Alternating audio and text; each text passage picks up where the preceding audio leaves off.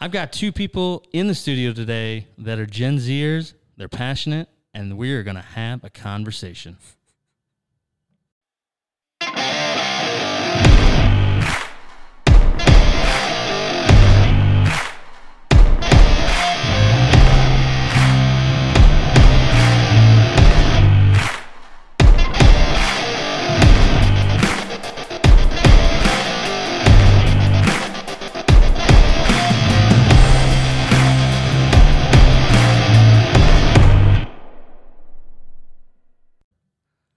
Thank you for tuning in to another podcast of Step Up to the Mic. My name is Corey. On my right-hand side, my good man, Rick. Hey, Corey. I never know how to, do that, so it just sounds natural. Yeah. Rick, what's the word of the day?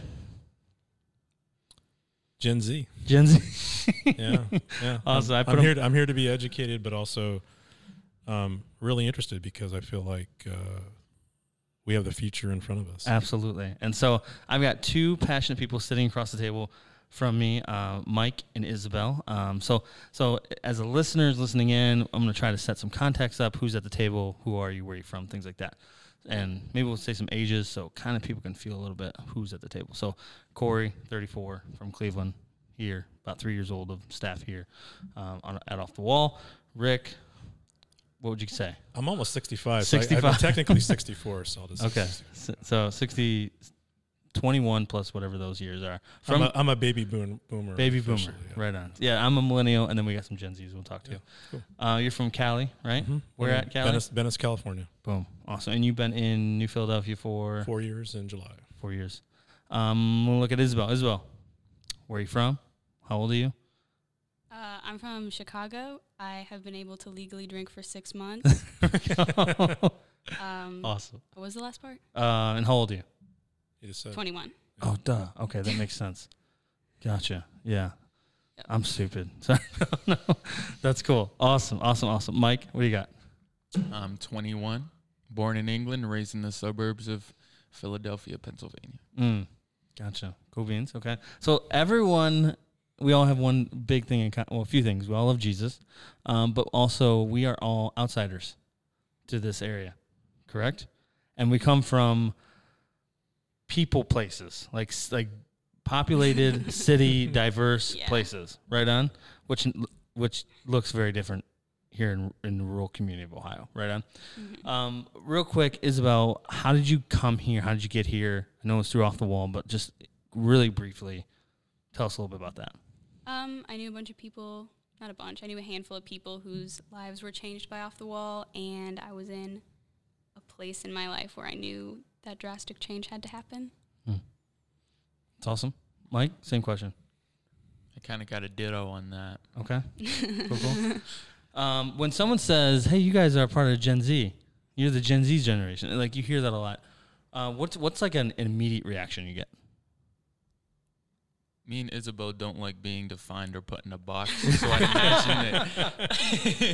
I'd imagine that she probably feels the same way I do, where it's like, don't you tell me who I am, you don't know me kind of thing. Right. We also kind of fall in the gray area between millennials and Gen Z. We're like, oh, yeah. Like the 95 to 2000 is like, we're too young to be millennials, but we're definitely too old to be classified as Gen Z. We didn't experience the same things they did growing up. We were too old to be a kid, in the late Y2K. Which I just read an article yesterday about the next generation called Generation Alpha. So think about that for a second. And you guys are friends, right? You're not like boyfriend, girlfriend. You're not married. You're just good friends, right? Just giving context to the listener here. So they're not are they? No, Mike's in love with my boyfriend.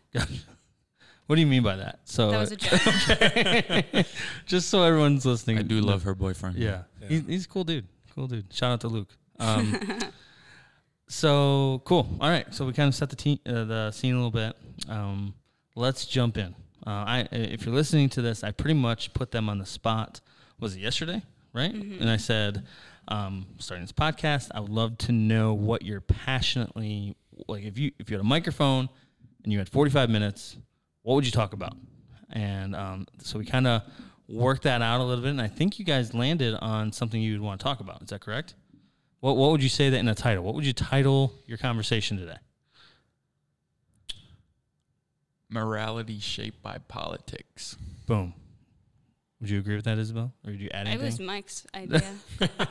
I can talk about anything. So who wants to go first? Take us there. Just get it started. Break the ice. Let's talk about it. Well, I had the idea because of the events that are going on in the world right now, and I've seen everybody start to. It's kind of been a trend, I suppose, across the entire history, honestly, where politics or the government or whatever term you want to throw in there has started to shape the way that the general populace, the proletariat per se, views the entire world. And we see now how, as politics begin to get more divided, how people's morality are being shaped by a political party, and perhaps not even through their own intellectual integrity working through morality. It's become very much I support this party, I support these few ideals. And we, especially in like elections, right? Think about the things that we focus on. There's like 2 or 3 hot things. That's all the politicians talk about. So suddenly everybody's caring probably more than they otherwise would, because, you know, if you say something enough times and loud enough, people are going to start caring about it. Right on. Isabel, what would you say to that? Anything you piggyback off that, or? I just think it's also perpetrated by a lot of propaganda that's not even like well thought out propaganda. It's just people posting on social media. So it's uninformed propaganda. What would you say if a listener was listening that's going, they're 21, barely 21, they don't even know what they're talking about? What would you say back to that in a very polite way? What do you mean? Like, I don't know what I'm talking about. That's what I would say. I love it. And not that I'm thinking that. I just wonder if there's some ignorance out there from people that think, well, they're only 21. How do they even know what they're talking about? You know what I mean? What would you say back to that listener in a graceful way? That happens with every generation. It probably happened with that listener too. They were probably sitting right here Amen. in the same spot that I am, you know? And it's like, I grew up in the world and we get passionate about things. I think one of the things that our generation definitely, I remember you said this yesterday, when we see an issue that we deeply, truly care about things. We're very, I don't know if you call it an emotional generation, but we're definitely a passionate generation. Mm-hmm. So I don't know, especially for a lot of the things that we fight for, a lot of them aren't even things that people would disagree about. They just get upset that a 21-year-old saying it instead of a 50-year-old. That's good. You got anything? No, that was good. Okay. Wait till she gets started. It's going to be awesome. Rick, what are you observing from Mike and Isabel as you're watching them lead us into this conversation? Well, I'm just seeing the stark difference of me at 21, because I'd already been working in banking 3 years and 4 years actually. And I saw that the corporate life, and not even the focus on education of getting a certain degree, it was really more about, you got to get on with your life. You're going to need to start raising a family at this age. There was still a lot of that 1950s kind of like naive, you know, you got out of World War II and you get back into working, and there was still a lot of that carryover. But what resonates to me is probably more what Mike said about if someone says, hey, we're anti-abortion and you need to go with us, and we want freedom of religion and you need to go with us, and then the other side is doing this other thing, it does become this tug of war. And we had Johnny Boyd in here, and he's saying, I don't want to follow either one. I want to follow Jesus Christ. Right. So if he's who I report to, he's my party affiliation, then it puts us in a really interesting dilemma, particularly as to how we vote. But I also know that if there was a government that was for abortion, and I felt the opposite, then the only thing I could do is literally try to talk people out of getting abortions in front of an abortion clinic. I mean, that's the activism piece that came out of the 60s and 70s. So I think I see the passionate side of your generation. I see your value system much better than what I had at 21 because of just all the other things that were going on in my life. But I wonder, like, what's the call to action? So what brings you from discussing it on a podcast to actually what are the things that you will do or want to do? And then it's up to us to figure out how we can help you do it. Yeah. is kind of how I see my generation is. You got an idea. I love it. Let's move it. Let's go. Let's get our resources together. You may have the idea and the momentum. We have the resources. So how can we move that along? I think that's kind of how I see my generation standing with your generation together, saying, I have a 10-year-old son. So I've got a lot of skin in the game as far as what I want for him. Yeah. And it doesn't look anything like today looks, you know. Well, do you guys have any ideas? I can give you something that came into my mind. This might be controversial, but I think it is called Step Up to the Mic. Cool. I think the American dream is bullcrap. Yeah. I think in general. Oh my gosh. Sorry. Yeah, because you're from England. Yes, right, I was I'm born sorry, in I'll England. let Let you me explain this, okay? Let me Give some explain. context. Yeah. Especially those were my keys. It makes a weird sound That's on the a weird mic. noise. Sorry about that. All these kind of noises. But those sound pretty good though. On social media, you see a lot of people just like flexing their money everywhere, right? And there's a weird thing that starts to happen in your heart where you're like, oh, I want that now. I want that now. And I think, especially from the generations past, I don't think this is as much a thing with millennials. And it might be more common in my generation. I'm not sure. But our whole lives, at least the standard or the good or the straightforward way to do things is like Rick said, you know, it's get a job, it's forward this, forward that. And it's like, I don't really care if I'm a millionaire. I don't want the house with the white picket fence. I don't care about it. Like, I think my generation truly wants to change the world, and everybody freaking says that. Yeah. But I'd rather make a difference in like 3 people's lives than go and make $30,000. You know what I'm saying? Yeah. There's a lot more value in those 3 people's lives and those $30,000 I'm just gonna waste on clothes anyway because social media tells me to. Right. I don't know if that's like common for people in our generation though, to be like, I'm okay with changing 3 people's lives, because if everyone thought that way, like, we wouldn't be in the middle of a mental health epidemic. You guys have been in a discipleship ministry that's kind of been telling you that for the past year. So I've always kind of felt like Have you always kind of felt that way? Okay. Isabel, keep going with what you're saying, though. Well, like, people of our generation, especially because of social media, are, like, obsessed with clout or, like, fame. Yeah. And if someone's listening and doesn't know what clout means, explain that real fast. Fame. Okay. Just, like, 50 years ago, there were like some celebrities and then a bunch of normal people, and now anyone can be a celebrity. There are thousands of like celebrities. Everybody wants to be famous, yeah. And you get these like tiny doses of fame from social media, and then like politics. Once you have like a little bit of fame on social media or the internet or whatever, you're going to distribute propaganda based on politics that you think is going to get you more followers, or people are going to like you more, or say that you're intelligent, or say that you're woke. Woke meaning woke to current issues. Yeah. Gotcha. Cool. I'm learning this new language of everything. I want to follow up on.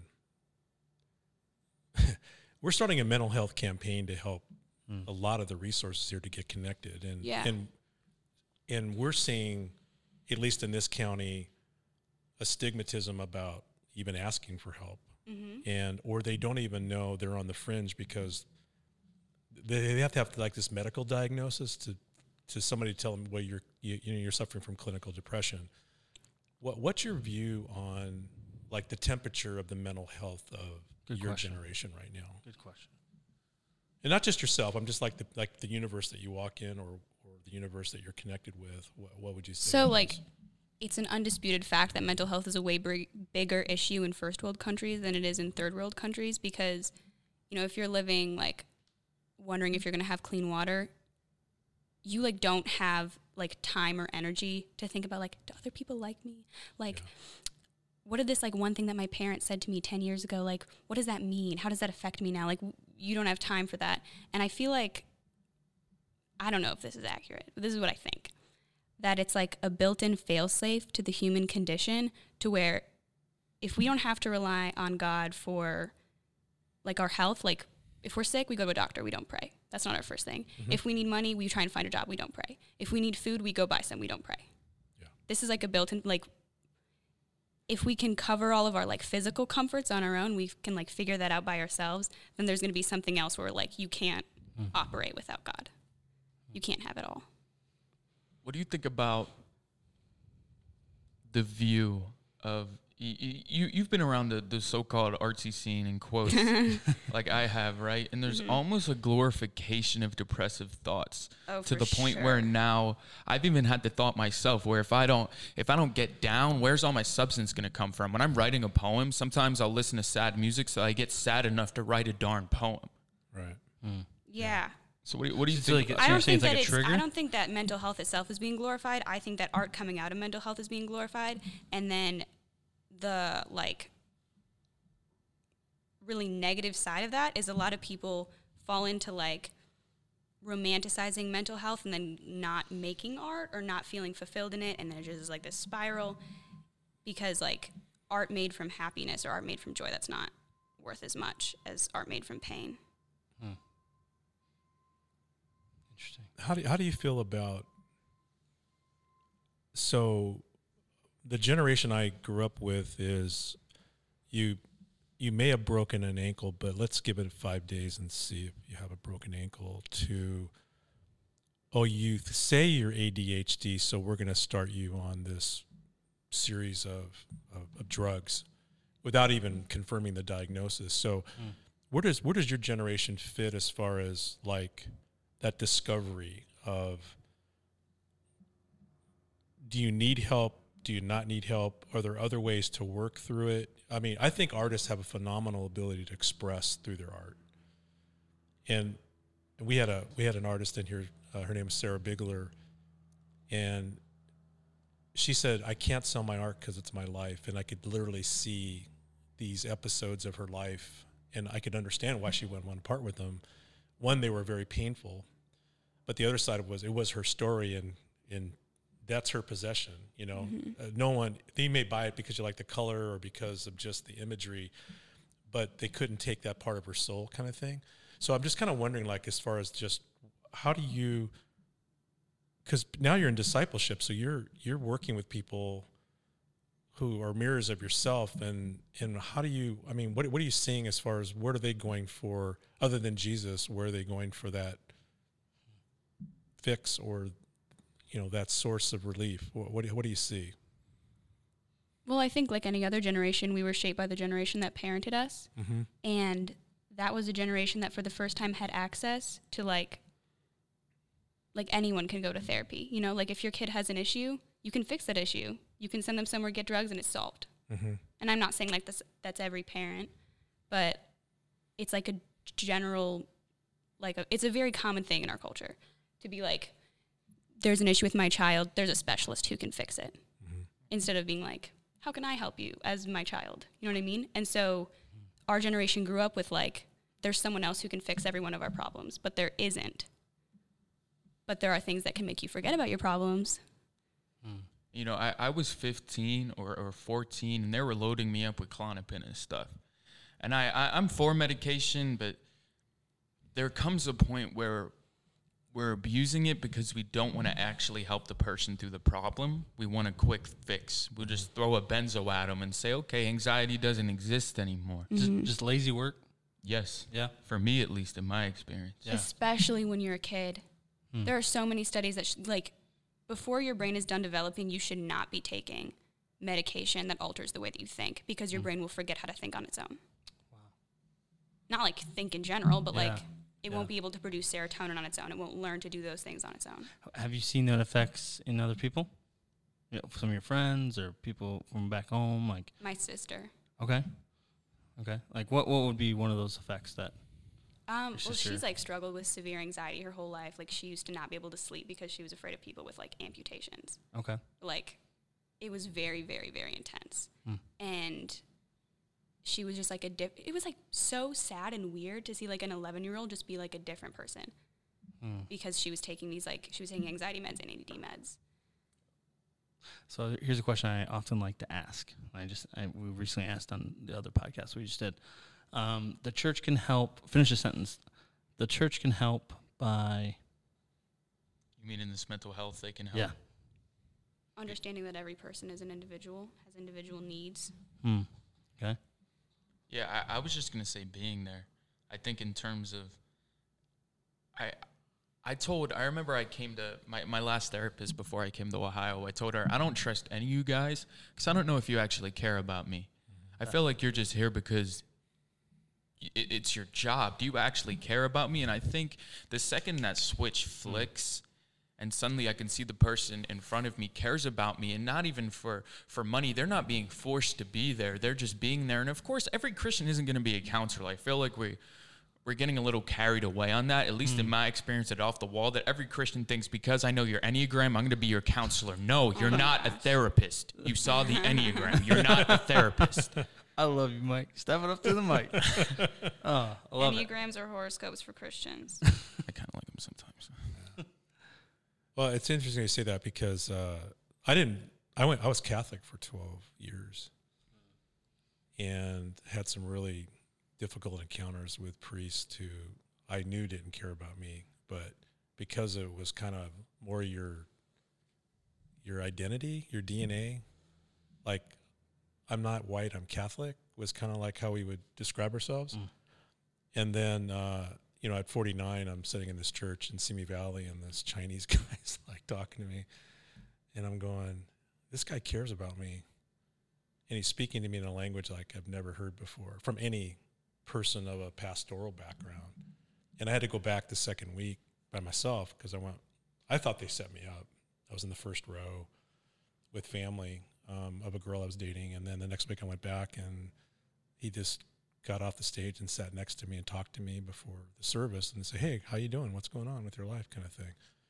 And I don't know if you know Francis Chan, but Francis was kind of like a guy who just showed me the face of Christ in this caring way that I felt like, I want you to baptize me. There was that relationship, There's this Levi the Poet. I absolutely adore Levi the Yeah, Poet. you do. And he has a line that says, if it wasn't for love, I never would have come back. And that was my situation. I had a bunch of stuff going in college, and I was in kind of a low place. But I felt love, and that's why I came back. Love is the thing that I saw from the Christian community that I couldn't get anywhere else, honestly. Not like it was my little, like, Jesus is real because this person loved me. Of course, that's kind of idiotic. And Just describe that love that you're talking about. Like, give it practical. So, you want a story? I can give you a story. We love stories here. Okay, so I came to Off the Wall. I was visiting with my friends. Smoked weed on the way up here. Smoked weed the night before. And I went to this. There was a chapel. I think it was a Tuesday night. And I was sitting there, and everybody's, like, worshiping. And I'm like, where am I? This is a cult. Like, what is going on? I'm sitting in this chapel. I've never even seen people. I went to a Christian high school, but I wasn't Christian. They just had a good soccer team, honestly. Right. Well, I might have described myself as Christian, but I didn't understand the way that my life would change when I actually made a conscious decision to follow Jesus, right? And I came to this chapel, and after Don Stubbs, the leader of the ministry, he comes up to me. He says, are you all right? And I'm like, not really. He's like, all right, come talk to me. And then he took me, you remember that hoodie I had with the roses on the side? Yeah. My dad threw it out, but I missed the heck out of black, that. right? Yeah, I wrote a poem about that hoodie. I absolutely adore that hoodie, and I lost it. But he takes me into the little nursery room, and I pull the hoodie over my eyes, and I just start bawling my eyes out. And he's like, what's wrong? And I was like, I made a decision last night to kill myself in 2 weeks. And then just from there, it hit Don walked out the room. He went and asked Caleb and Andrew if I'd be dealing with this before. I met him before at there was a conference that he did at UPCC down in Pennsylvania. And I was trying to argue with him that, like, marijuana is the cure to all anxiety. But that's how I first met him. And he showed me this love, and he invited me over his house. He said, I just think you need to be loved. Just come out here. Then I came out here, and suddenly I start turning up at, also John Buckley. I used to turn up at his house all the time too, but Don was kind of number 2 of that. The hospitality of, if you want to come over, just come over. That's something that I never really experienced before in terms of my house is your house. And I started turning up at Don's house and hitting him with these freaking existential questions that he probably didn't even know the answer to. He's like, who the heck is this kid? I was an arrogant little douche, just like thought I knew more than everybody because I went to college and my dad's a scientist. And I come here, and he shows me a love, and he walks with me even through the stuff that he doesn't even understand. And I know that I always have somewhere to go. I know that I always have somebody. No matter how stupid my problem is, I can go there. So I don't even know if that's a good description of love. It's a very hard thing for me to describe. Love's such a weird, like, intangible emotion or feeling. People say love's in a feeling. Whatever it is, I don't care. Love, right? The word. I felt it that night, and I felt it over enough time where I was like, all right, there's something here. This isn't normal. It really isn't. Do you think, coming back full circle a little bit, do you think that what you just said in context and everything, which was awesome, is why maybe you wanted to come in with this conversation about the moral issue and the politics? Because I'm kind of working out my question here, but like, I'm not going to dance around. I'm just going to say it. Do you think like the temperature right now is it just like it kind of feels like no one cares for people that need cared for, and it just triggers something inside you going, man, we need that. We as the church should love broken people perhaps more than we should love anybody else. I adore broken people. I don't know why. Jesus put that love in me for very, very broken people that I probably didn't have before. But there comes a point where it's like, I understand. No, I don't understand, but I had my own experience of where you are, and you're so low down to the floor. And there's some, I'm not even going to say who on the political spectrum is falling there. Right. But there's definitely people that are falling there, and they're like, just get up and go get a job. And I'm like, you ignorant son of a gun. You have no idea what it's like. And maybe they do, and they just lost that because they've been interacting with this certain political whatever for so long. Right. They lost their freaking empathy. They lost their love for humans. And then they'll go out there and call themselves a follower of Jesus Christ. And I'm like, what are you doing right now? Isabel, we want to hear from you. No, I fully agree with Mike that I think we talk about how Christians should look different, and the life of a Christian should look different than the life of, other people. But I think that the key factor in that is love, 100%. And I know that having someone who loved Christ just love me and stand by me through me just making the same mistake over and over again and turning my back on God over and over again, and just having that person be there every time to remind me that God hadn't turned his back on me, literally changed my life. Do you have a story? Any kind of like Mike, do you have a story recently that you would be willing to share of someone that kind of did that with you, walked life with you, showed up, showed love to you? Can you think of anybody? Luke. Okay, talk about Luke. I was in a really nasty place for a long time, just dealing with stuff with my parents, where I was just literally a wreck constantly. And I had never until that point in my life, I was 18, ever experienced someone who genuinely wanted to listen to my problems and wasn't well, you need to do this and you need to eat healthier and you need to talk to your parents about this and da-da-da-da. He was just just pray. You know what I mean? And he was he would sit with me while I was crying, just sit next to me, and he would have to leave at 5 a.m. to take the train to go to class because he would be sitting up all night while I was crying. He would just... He tried to diagnose you. He just was there. He was just there, and he was I'll just hang out with you longer, and he would sit next to me and play Minecraft because I just didn't want to be alone. Yeah. Rick, what are you feeling? What are you thinking? No, I just... I have a great appreciation for you guys being here because I have a son at home. He's my stepson, but he's my own. And, he's struggling. And I'm the parent, right? And then I'm seeing the other side of his potential, and I don't know how to reach him, if I'm really honest with you. We've given him a lot of space to figure things out, and we went from overbearing to now hands off, and we're just totally He's 10? No, he's now going to be 24. Oh, okay. So now I've got this 10-year-old. I'm trying not to repeat, the sins of the past. So what's the difference? And Joshua, who's 10, is somewhere on the autistic spectrum. So and so we know he thinks way differently than any of the other kids that we've had. all very athletic, and Josh was just like wants to put his cars together and in order by bumper size, you know, in color scheme or whatever. But yeah, it's just this relatability. I'm just trying to make a connection, and I can't see it through his own eyes. And I can't wait for him to hear this podcast, because it's just, this is where I feel like we've got to have this honesty of this conversation. Yes. Is what's missing. And we can't pull it out of him. We've tried. And I just appreciate your openness to just bring those kind of things to the table. And I think what you're describing with Luke is what we want to do. We don't want to fix, but we are a fix-it generation. Yep. You know? Yeah.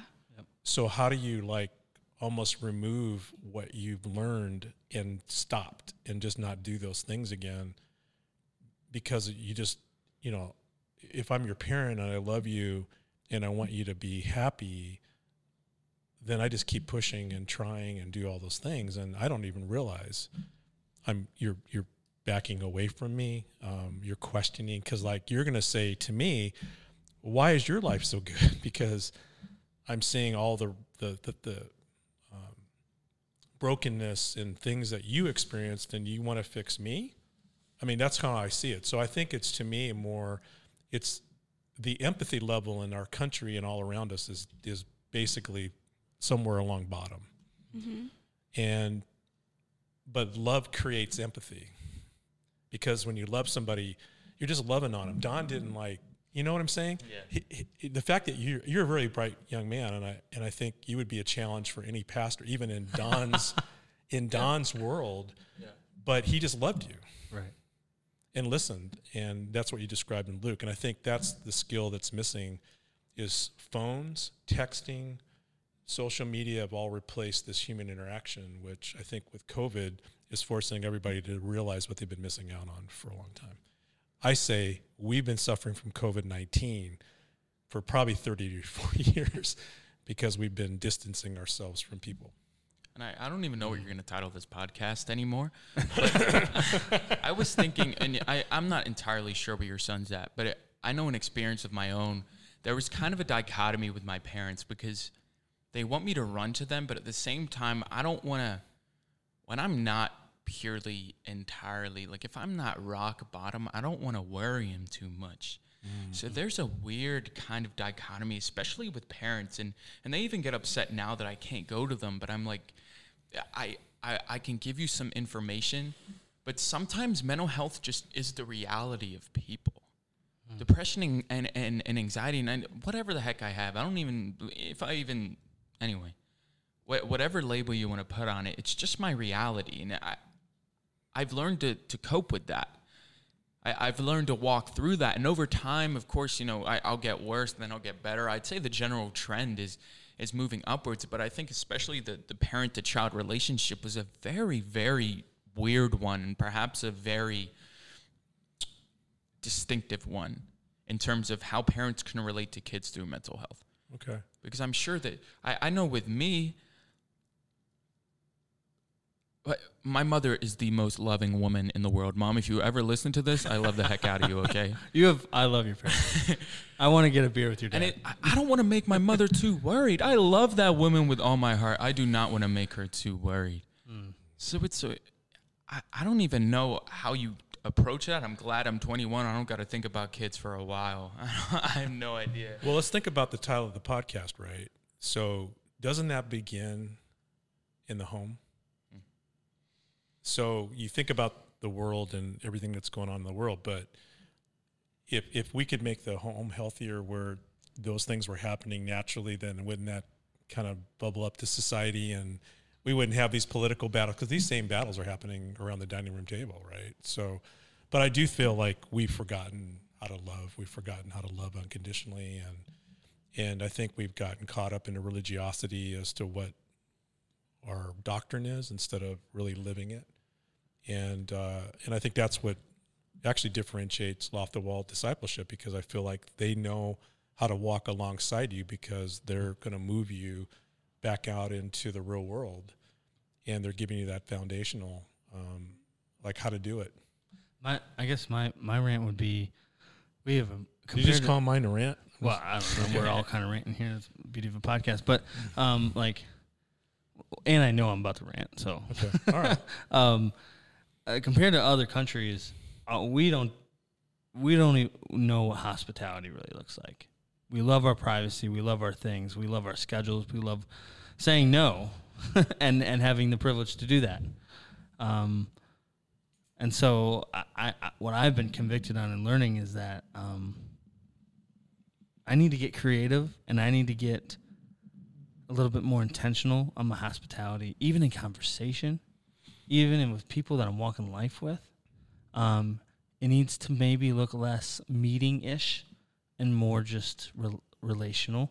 Okay. And I'm learning, too, that maybe coming from someone who's just an opinionated just person that's always got something to say, maybe, and I'm learning this from you, Rick, actually, how can I ask a question, them answer, and then let it be? Okay. I have a question. Yeah. If you were going to start a church right now for your Gen Z generation, what would it look like? That's awesome. No one would ever say the word potential, because I think that that's a really, the word inherently isn't dangerous, but I think the way that it's used as far as education and just as far as raising children, I'm not accusing you of this. I know you use the word potential. No, that's part of my vocabulary. So I don't feel accused. But just like, I grew up being told that I was constantly not living up to my potential. And I know that's not an experienced individual to me. I know a lot of people have that where like, oh, like this wasn't good enough. Like you're not living up to your potential, and you're just constantly going to be in this cycle of like, I'm not as good as I should be. Or like I can be better and I'm just not doing well enough. And it's my fault. Like I could be doing better. You know what I mean? Mm-hmm. And then there's this mentality like we got to bring out the potential in this person. And then the parents feel like they're failing because they can't bring out the potential. But if you see that potential, I'm using that word so much, just trust that it's in that person. It's not your responsibility to bring what you see as potential out of somebody else. You just have to trust that they know where they're going, and when they need help, they can ask you, and you can ask if they need help, but don't tell them what to do, because then they're just going to, I don't know. I love that thought so much, because I've had a very similar experience where I feel like I never can live up to the standards set for me. I don't know if anybody can live up to the standards set for them, because nothing ever really feels good enough, does it? No. Yeah. In terms of something, I suppose I would add like that, I don't know.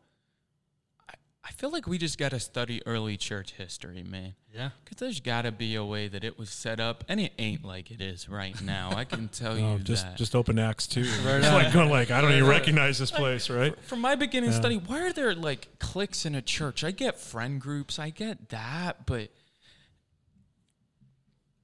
like me going over to Don, that should be a general darn experience of the church, I feel like. Don't you think? And we love our privacy, man. We love things that we can control. And I can control a clique. Right? Like, put me in a different scenario, in a different culture, and I have to learn how to live with these people.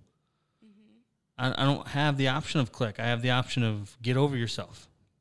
And going back to politics, there's like a huge split in the church right now where if you see another Christian who doesn't share your political views, your instant assumption is that they must not be walking with Christ. Yeah.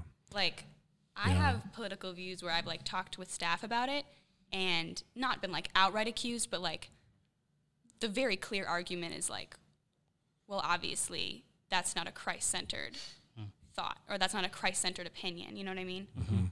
And I just think that it's really dangerous that we're so quick to question other people's relationship with God based on disagreeing with our political standing. Mm-hmm. And not considering, like, is this affected by culture? Is this affected by different information they've read? Because there's just a disgusting amount of false information on both sides. Mm-hmm. Yeah.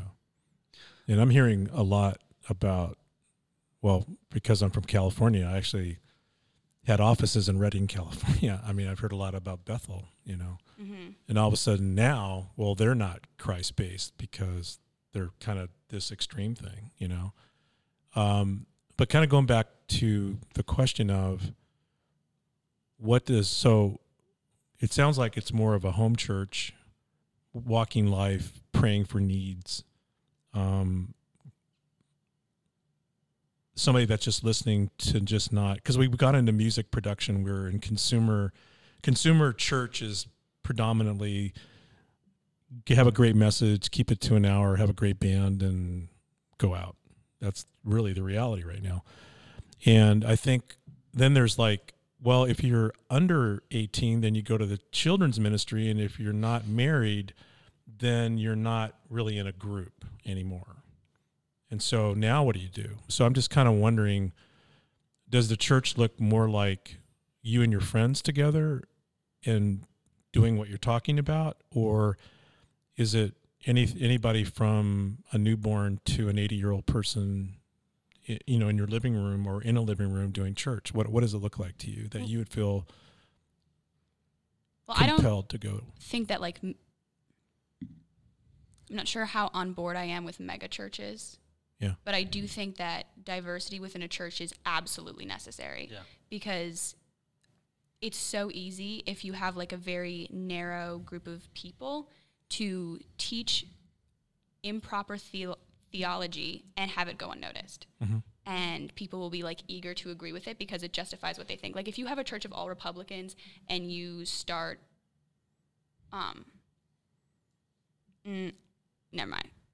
I understand where you're going with it, though. Yeah. Heat it up, Isabel. No, I understand where you're going with it. Do it. No. Okay. Maybe off the podcast.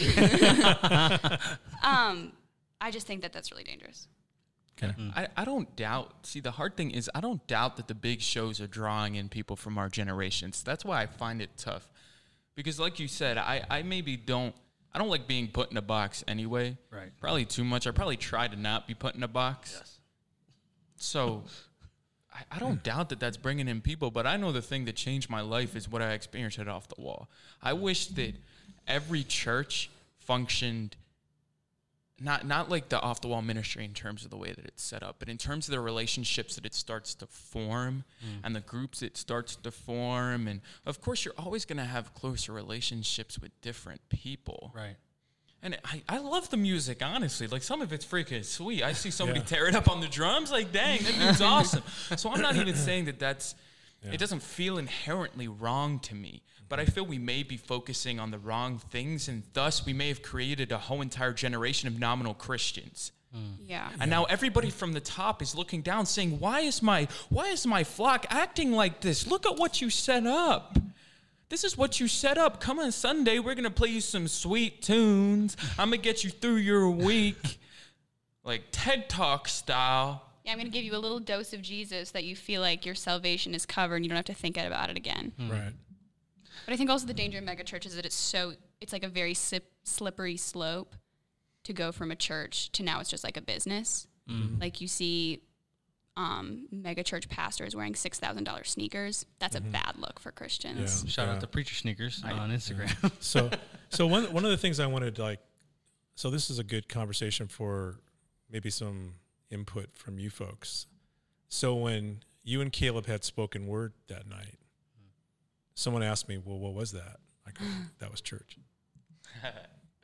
Yeah, I love the heck out of Levi the Poet. If you're listening to this and haven't listened to Levi the Poet, I would love for him to follow this podcast. That'd be great. I will plug that man until the day I die because he's probably the reason I even got into spoken word. Mm-hmm. But there's a way that the Spirit can work through things like that are very honest. And even if it's not, who cares if it's not theologically correct? You know, people say all our songs need to be theologically correct. I suppose that doesn't get carried over to spoken word because it's obviously mine, right? It's obviously me who wrote this. Yeah. But I felt the Spirit work through multiple different pieces of even art. And I agree, that is church. You know, there's so many different ways that we can get together and share ideas that isn't just, and I think that's probably even your passion in terms of this place. There's so many different ways that we can get together and share church ideals other than a Jesus TED Talk. Right. Yeah. And I think it's also like a podcast. With spoken word, a lot more emotions are brought up than we usually experience in church. Like worship songs are like pick 3 different feelings. It's like God's got you, or you're broken but God's going to save you, or Victory. Just like victory, yeah. Yeah. Which, not that those are bad, Right, but why right. don't we have worship songs about like we're angry, we're going to battle with sin? Like we don't have Yeah. those. Yeah, exactly. Like we don't experience emotions that aren't like feel good emotions as a church, or we do rarely. I've experienced that in the branch church a little bit, but I don't think it happens very often, and it definitely didn't happen ever at other churches for me. Well, when I listened to like Megan Bowman or Austin Camban or slam poetry, we had slam poetry. Guy turned off all the lights, grabbed the lamp, That's awesome. and it was like he screamed, and everybody's like, and we had grown men crying because the message was so powerful, Wow. and it was their life, because what I heard you was your testimony coming through. Does that make sense? So I connected with you in a way that you playing a Bethel song, even though I love it, the music isn't the same as your story, right? And I feel like that's one thing that I'd like to see more of is this creativity to connect the gospel and how Jesus has changed our lives to just, yes, I love the Bible, I love the Word, but I also feel like I want to connect with somebody that loves the Word, loves Jesus, but we're just going to do this together because we're all going to be at different levels of that relationship, if that makes sense. Mm-hmm. And sometimes I like just the creative expression because I feel like it's raw, it's real, it shows the struggle, right? And I think that's when I think we're lacking vulnerability right now. And we got to get to the point where we can be vulnerable again and not feel like people are like going to fix us, slam us, but just, love on us, right? Yeah. I think it's curious to me that more Christians don't have like some form of expression like that, because I think that a lot of the Christian experience is just being completely overwhelmed with emotion. Okay. I also think that you don't have to use like creativity as a ministry solely in performance. Not that it's wrong. It's like, that's a huge thing. But like being passionate about music and being passionate about like writing music, you don't have to perform that. Just being able to share that with like one other person, Right. using that as a connection point for even just one person Mm-hmm. is really like huge. I got a quote here. Dr. Dave McGlure, one of my friends here. Transformation cannot happen without transparency. Transformation cannot happen without transparency. Love that quote. We're going to land the plane because we're at 46 minutes. Right on. And I love this because, guys, what I love about this podcast and just we need more boomers, millennials, and Gen Z at a table to have a conversation. Yeah. And to be honest with you, boomers and millennials need to go, Gen Z, teach us. Because I don't think that's happening very much right now. And so just to have that humility on that side. So this is what I want, how I want to end. Mike, do you have your phone on you? And is there a poem off the top of your head right now you'd be like, I want to read? I just want to throw it down.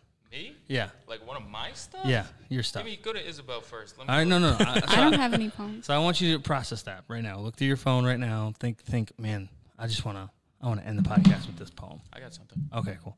Isabel, what I want from you right now is I just want you to give a charge to the listener.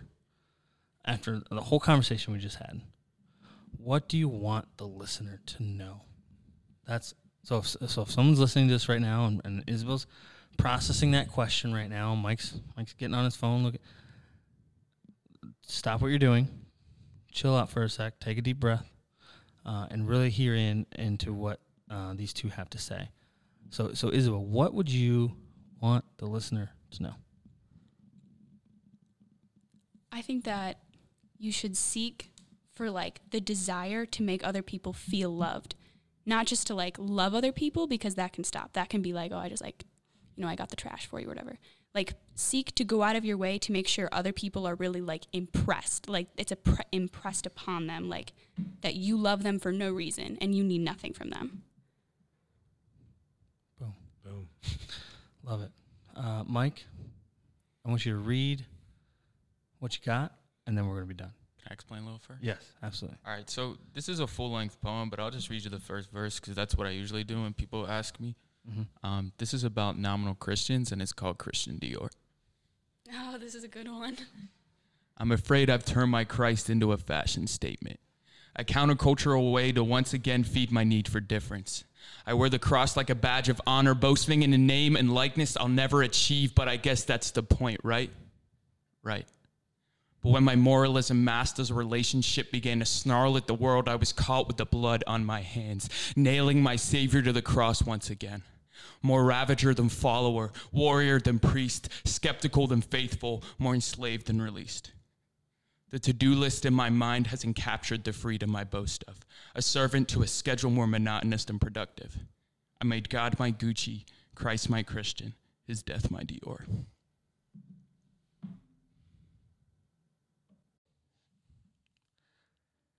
Thank you for listening to another episode of Step Up to the Mic podcast. Feel free to reach out to me for any questions or feedback. Hope to hear from you soon.